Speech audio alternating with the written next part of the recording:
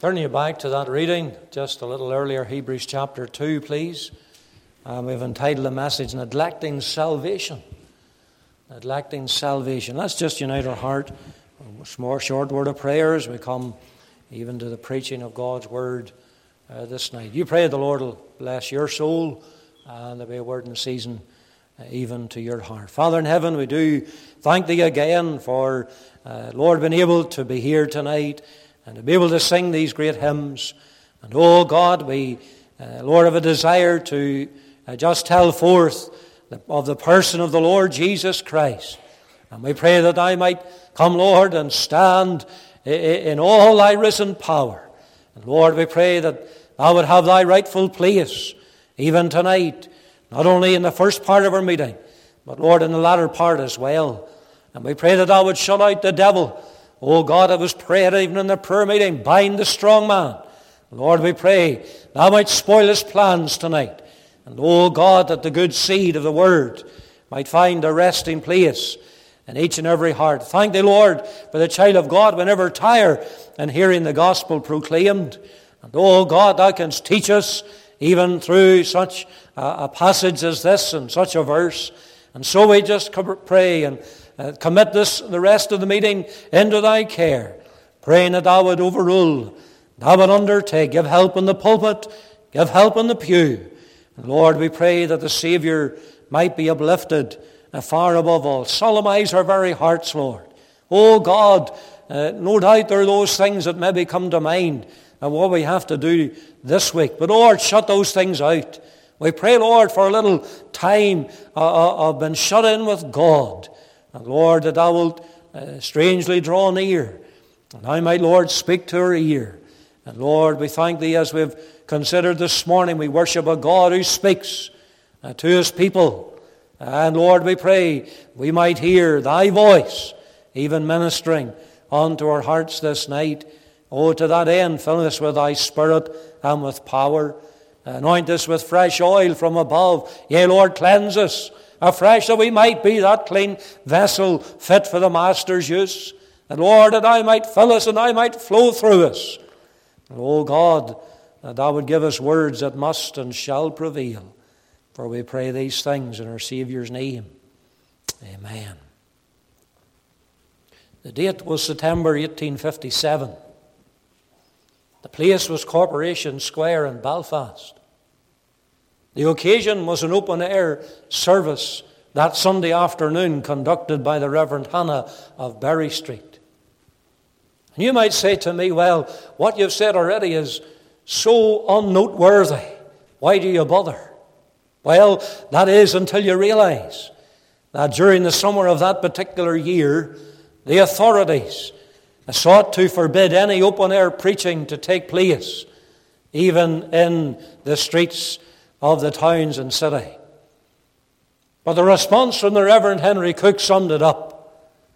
Allow them to stop our preaching in the streets, and soon they will stop it in the churches. They rightly considered it to be not only a right of citizenship, but they also considered it to be something of their Christian duty. And gathered before the Reverend Hugh Hannah that Sabbath afternoon was a congregation of some 10,000 people. But there was also a small minority there. A small minority who were waiting and duly not long into the message were to launch an unprovoked attack. The people stood firm in what looked more like a battlefield than a church service, open-air service. And because of their discipline, the enemy had to retreat. I bring this before you by way of introduction, because the text that the Reverend Hugh Hannah announced that afternoon is the text that I want to bring to you this evening. And there was a whole inquiry, by the way, into that following that time, and they didn't come out well, as sometimes is the case with the authorities. They were biased against the people of God. But of course, God sent the answer the following year, 1859. You see, men and women, there is a duty that is spoken about in these words.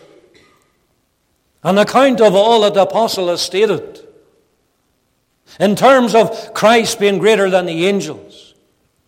And because God has given us His final word through His Son. That's, by the way, what it means in the opening of chapter 1 of Hebrews. God at sundry times and in diverse manners spake in times past unto the fathers by the prophets, having these last days. The last days are from the first coming of Christ to the second coming of Christ.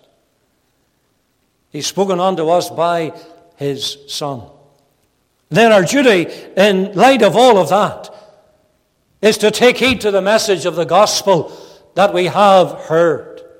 You see the words of verse 1 in chapter 2. Therefore, that's why, by the way, I read on into chapter 2. Forget about the little white space between the chapters. Therefore is the connecting word. Therefore, on account of what you've just read in chapter 1, we ought to give the more earnest heed to the things which we have heard, lest at any time we should let them slip. You see those words, let them slip? They're nowhere else found in the Scriptures.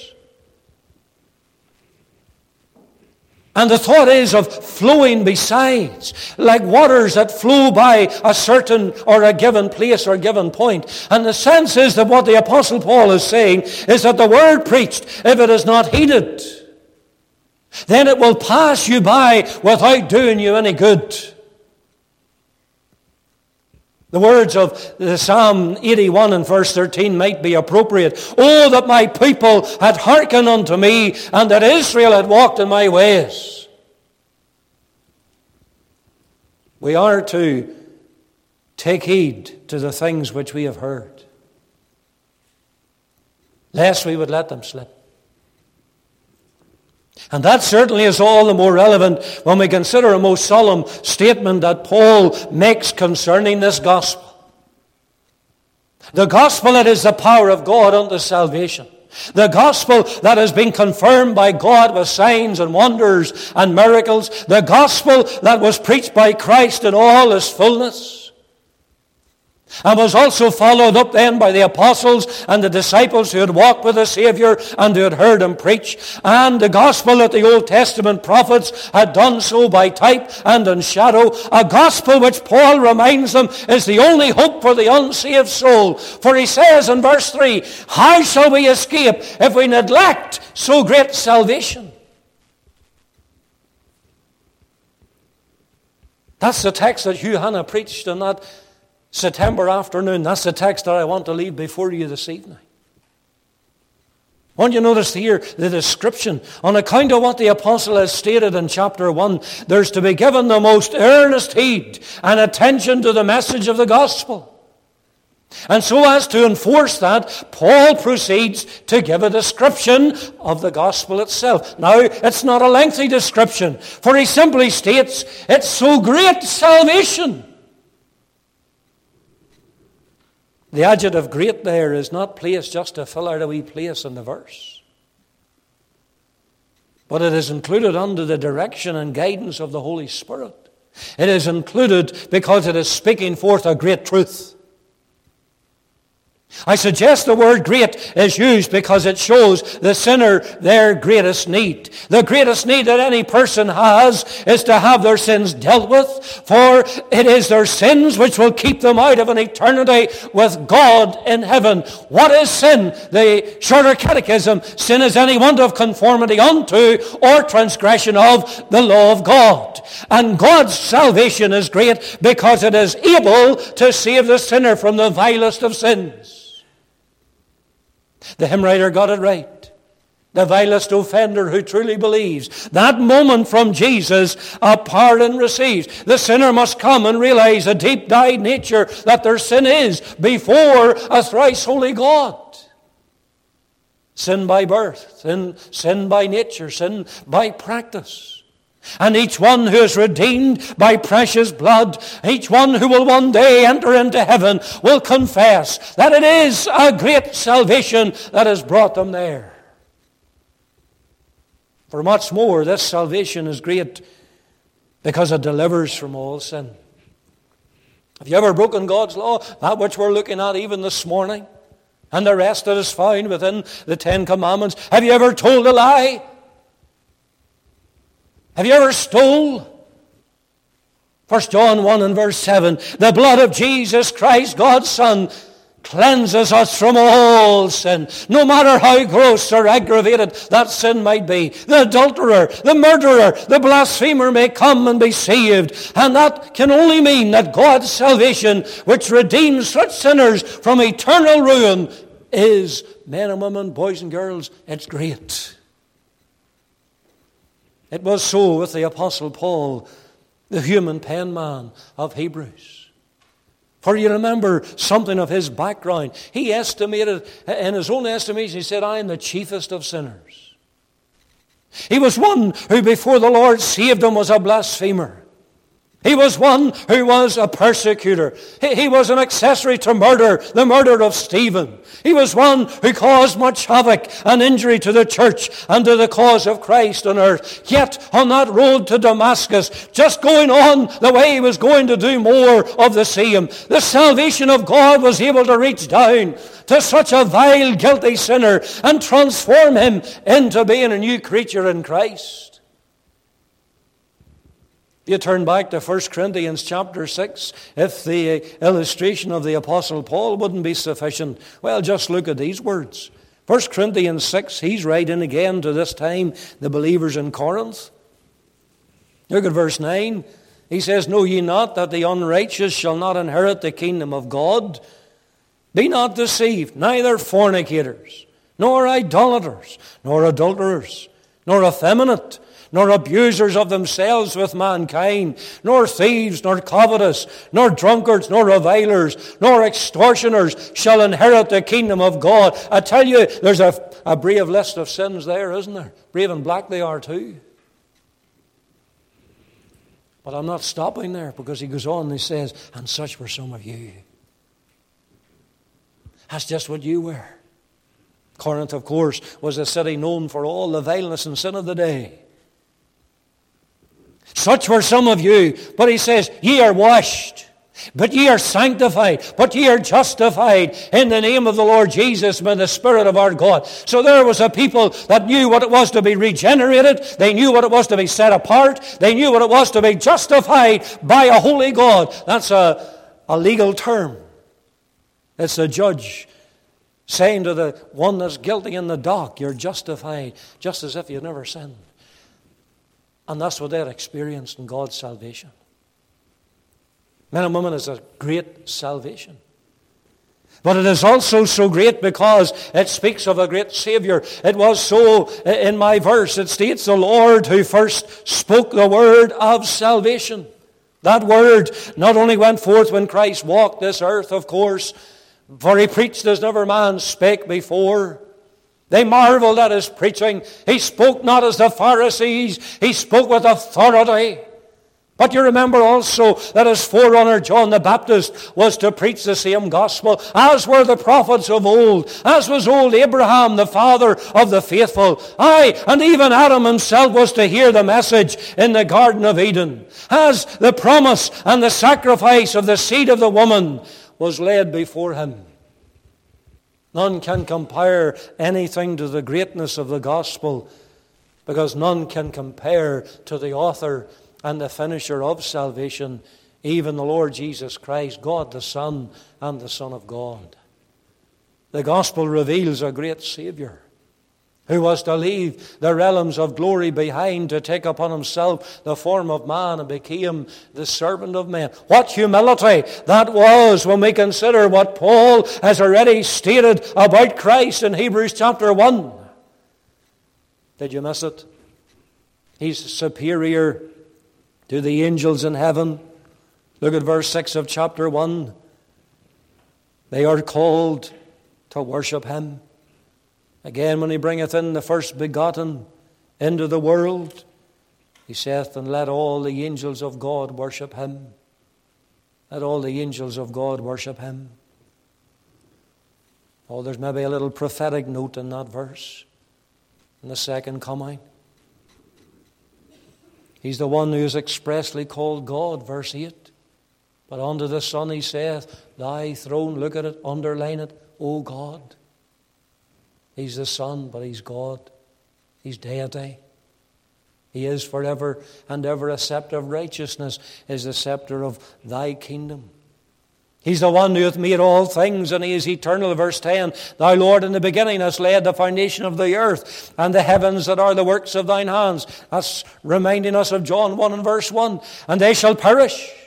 This whole world will perish one day, but thou remainest. And they shall all wax old as doth a garment. As a vesture shalt thou fold them up, and they shall be changed. But thou art the same, and thy years shall not fail. Oh, this whole world will be wrapped up one day. But you see, the Lord is eternal. He remaineth the same, and the passing of years will not change Him. You see, there's only Savior. This is the only Savior of a lost mankind. And this is why we can term God's salvation as so great. It's aptly called so great salvation because of the great price that it was wrought out upon on Calvary's cross. This so great salvation was to mean the highest purchase. Even the giving of God's dear Son, even the shedding of His own precious blood. For in obedience He went to Calvary, and there to lay down His life in the place of guilty, hell-deserving sinners. On Calvary, He who knew no sin, yet became sin for us, that we might be made the righteousness of God in Him. The price has been paid. The work of God's salvation has been wrought. The gospel that we present to you this evening is still the power of God unto salvation to everyone that believeth, to the Jew first and also to the Greek. It is the message that is able to bring the vile, guilty sinner from the dunghill of life to set them among princes. One minute a wretch on the way to hell. The next a joint heir with Christ, an inheritor of the kingdom of heaven, with an inheritance that is incorruptible, it's undefiled, and it fadeth not away. It's reserved in heaven for you, Peter says in his opening verses of his epistle. One moment clad in the filthy rags of self-righteousness. The next moment, in the twinkling of an eye, as it were, clothed in the spotless righteousness of Christ, righteousness, and accepted even through the beloved, redeemed by His blood, knowing the forgiveness of sins. Now tell me, is that not so great salvation? Is not a good description?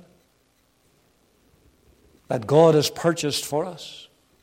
Can I ask you, could you better it in any way? No matter what your response to this evening to the message of the gospel is, no matter if you would dare leave God's house, trampling again underfoot the precious blood of Christ, counting it as an unholy thing, I want you to understand, men and women, that God's salvation is one which words fail adequately to describe. It is simply so great. That's how Paul describes it. So great. Have you experienced it?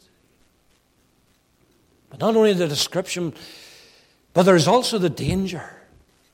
Because one look at our text and we are well aware that it is the salvation of the soul that is in question here. But that being the case, there inherently is a great danger that every soul must be aware of. And that danger is that their soul could be lost. The Scriptures remind us, the soul that sinneth, it shall die. The wages of sin is death. Men and women, there's one certain thing, and that is the fact that that soul of yours is eternal, it's immortal. It'll never die. Oh, your body will, but your soul will never die. But the danger is that your soul could be lost in a Christless eternity. The danger is that you can leave this scene of time unprepared and you will not be where God is in the glories of heaven. Didn't the Lord even issue that warning to those whom He ministered unto? You see, we read in John chapter 8, in the words of verse 21, the Pharisees were there before Him. And it says in that verse, Then Jesus said again unto them, I go my way, and ye shall seek me, and shall die in your sins. Whither I go, ye cannot come. Whither I go, ye cannot come. They would die in their sin. They wouldn't be with Christ. And for those outside of the Savior, having no hope, having no peace, over sins forgiven, without God in this world, and they're heading to a lost eternity as we preach. They're the self-righteous person who's holding on to the fact that they did go to their church, they read their Bible, and maybe even said their prayers. There they shall be lost for all eternity.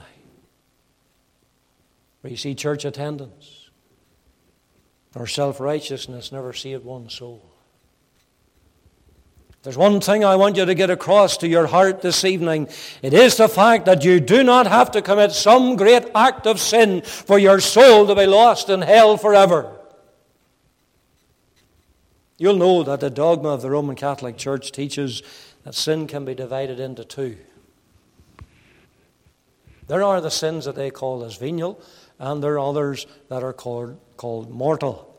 Most are found in the first category, and which the Roman Catholic has taught that those incur a temporary form of punishment, yet they have no bearing on whether a person goes to heaven or not. But so-called mortal sins are more serious. And if a person dies in that state, then they spend eternity in hell. And although that is the teaching of the Roman Catholic Church, a teaching, men and women, that has no scriptural foundation whatsoever. Teaching which not only excuses and formalizes sin and misleads and deceives and deludes her people, yet I sometimes wonder, are there those of the Protestant persuasion who entertain something of a similar kind? That to go to hell you must be a wicked person.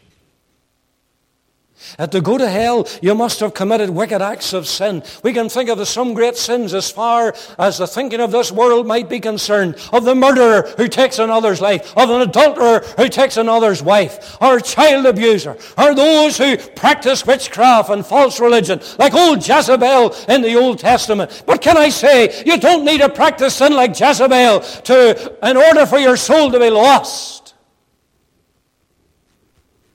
Or maybe there will be those who believe that they must openly and blatantly reject the gospel. We can maybe use the example of those in Noah's day. That preacher of righteousness, he preached for 120 years in the building of the ark. He warned of the coming judgment that was coming upon the earth while he built that ark. And there it was, that very ark in which they could be saved. But alas, his preaching fell on deaf ears. For only his family obeyed the message and entered in. Is that what one has to do in order for their soul to be saved? We read that same day the flood came. And they, all that were outside the ark, were destroyed. They openly rejected the message.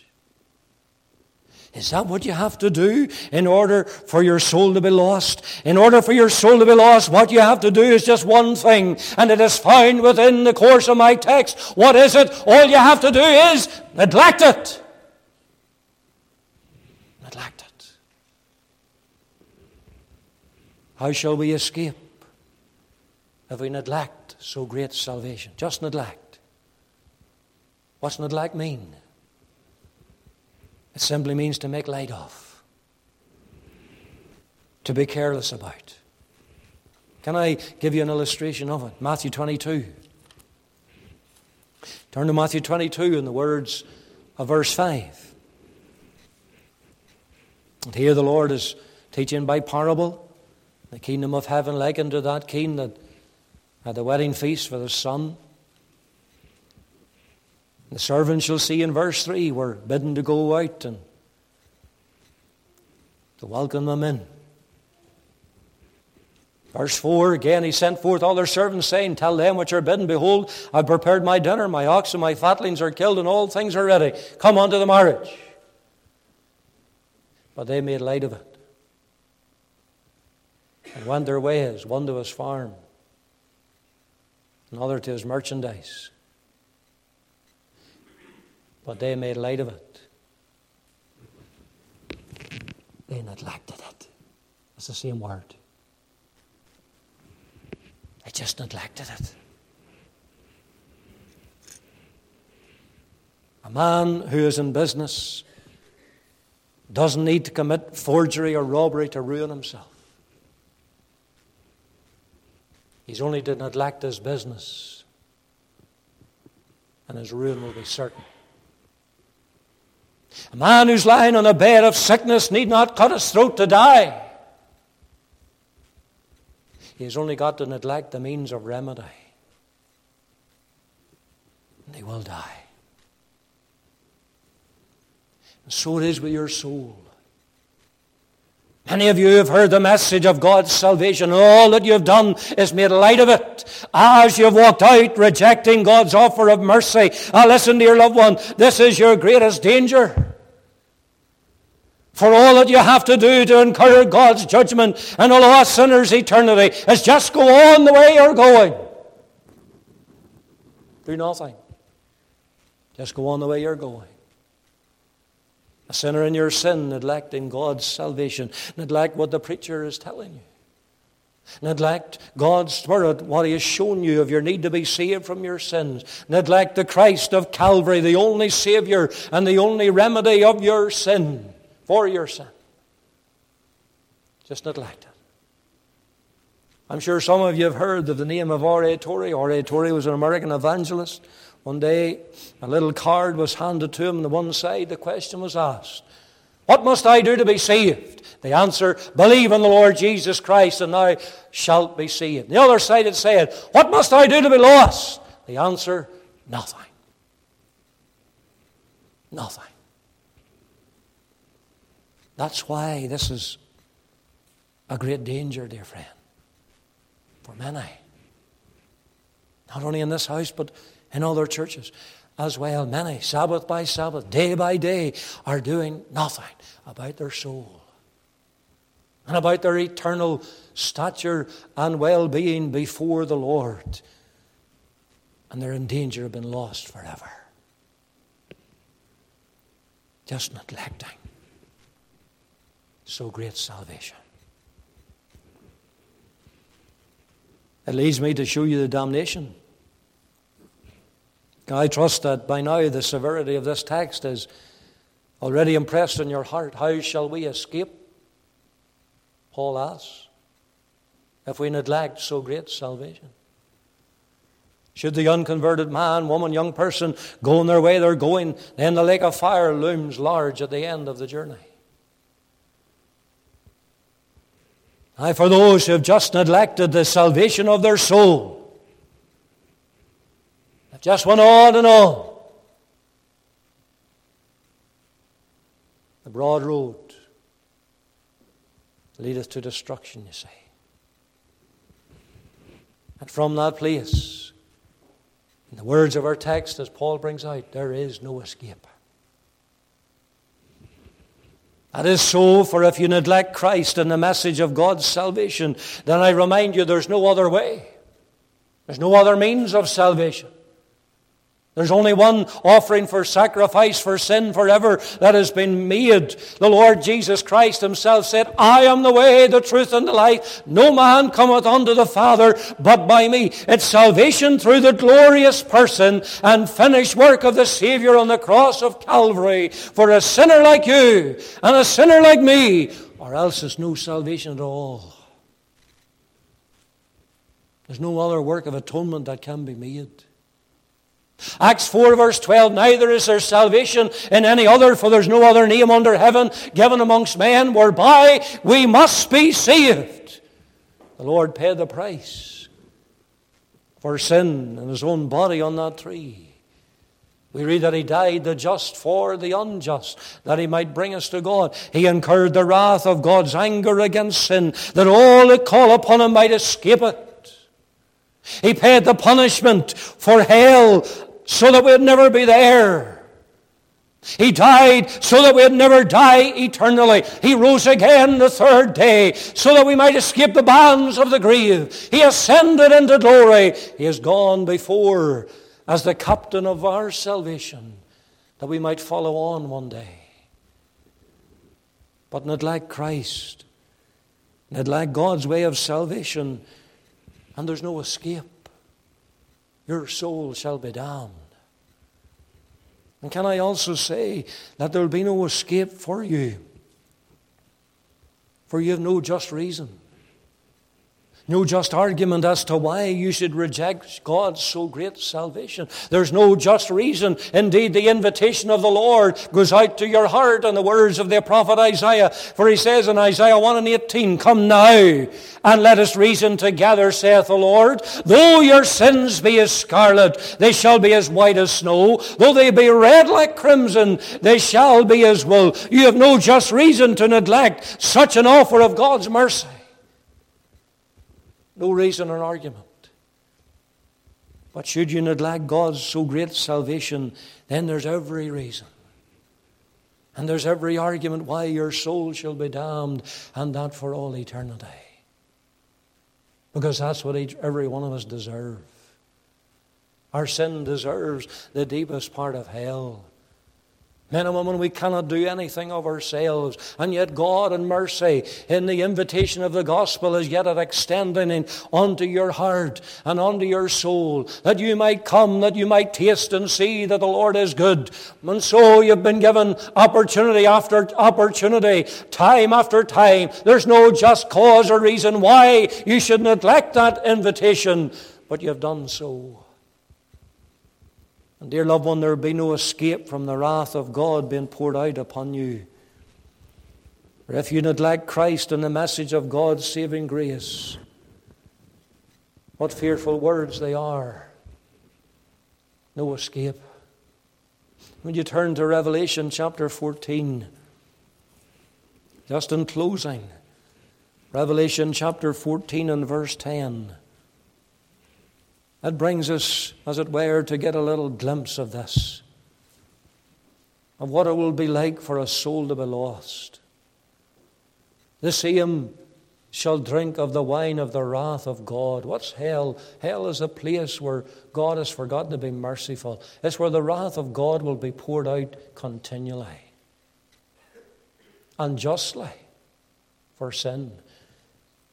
And that wrath of God poured out is poured out without mixture into the cup of his indignation. We touched on that a little just a few weeks back. It's not watered down.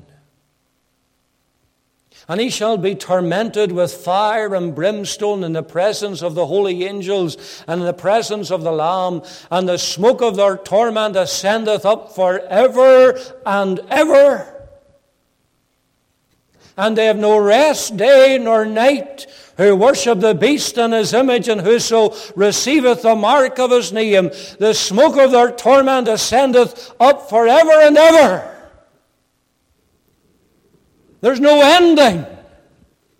There's no escape. It's forever and ever. And so I do none else than point you, as the Scriptures do, as the Spirit of God does, to the place of deliverance for the soul. I point you alone to the cross of Calvary, to the Lamb of God, for there alone is to be found God's so great salvation, and there alone is to be found your only escape from the judgment against sin that is to come. Flee to Christ, if you haven't already done so. Come by faith. Come now and be saved.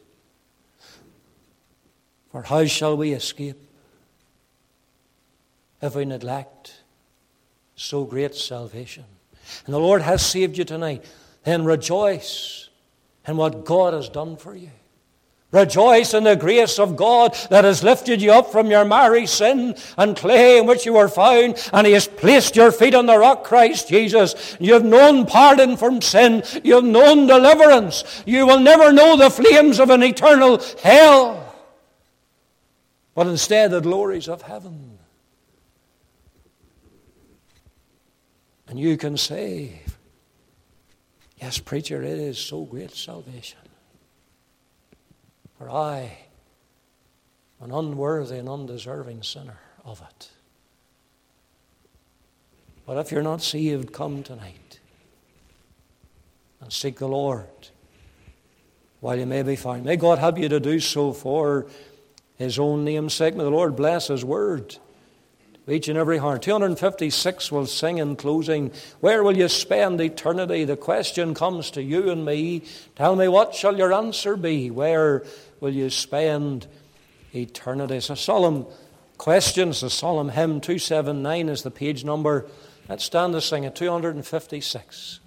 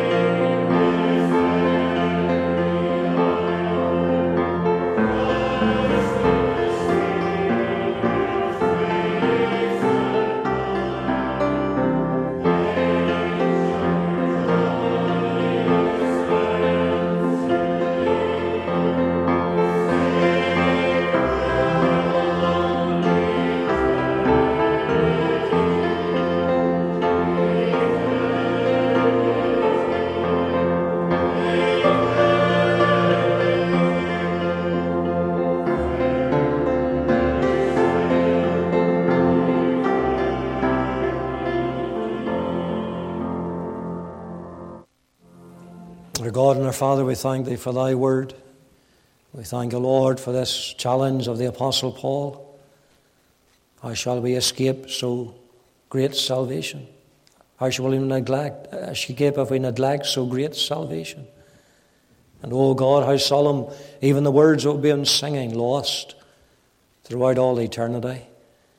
And pray, Lord, that Thou would give us a burden for those that are yet in their sin, greater burden. That, Lord, that they might be reached with the gospel, whether it be the child, young person, or older alike. And, Lord, that they might be able to testify, no, not lost throughout all eternity, but saved throughout all eternity. O God, speak on when the preacher's voice is silent. Part us with Thy blessing. Keep Thy good hand upon us. Lord, we pray that the tide of blessing might rise. Thy name will be honoured and glorified. We pray in our Saviour's precious name. Amen.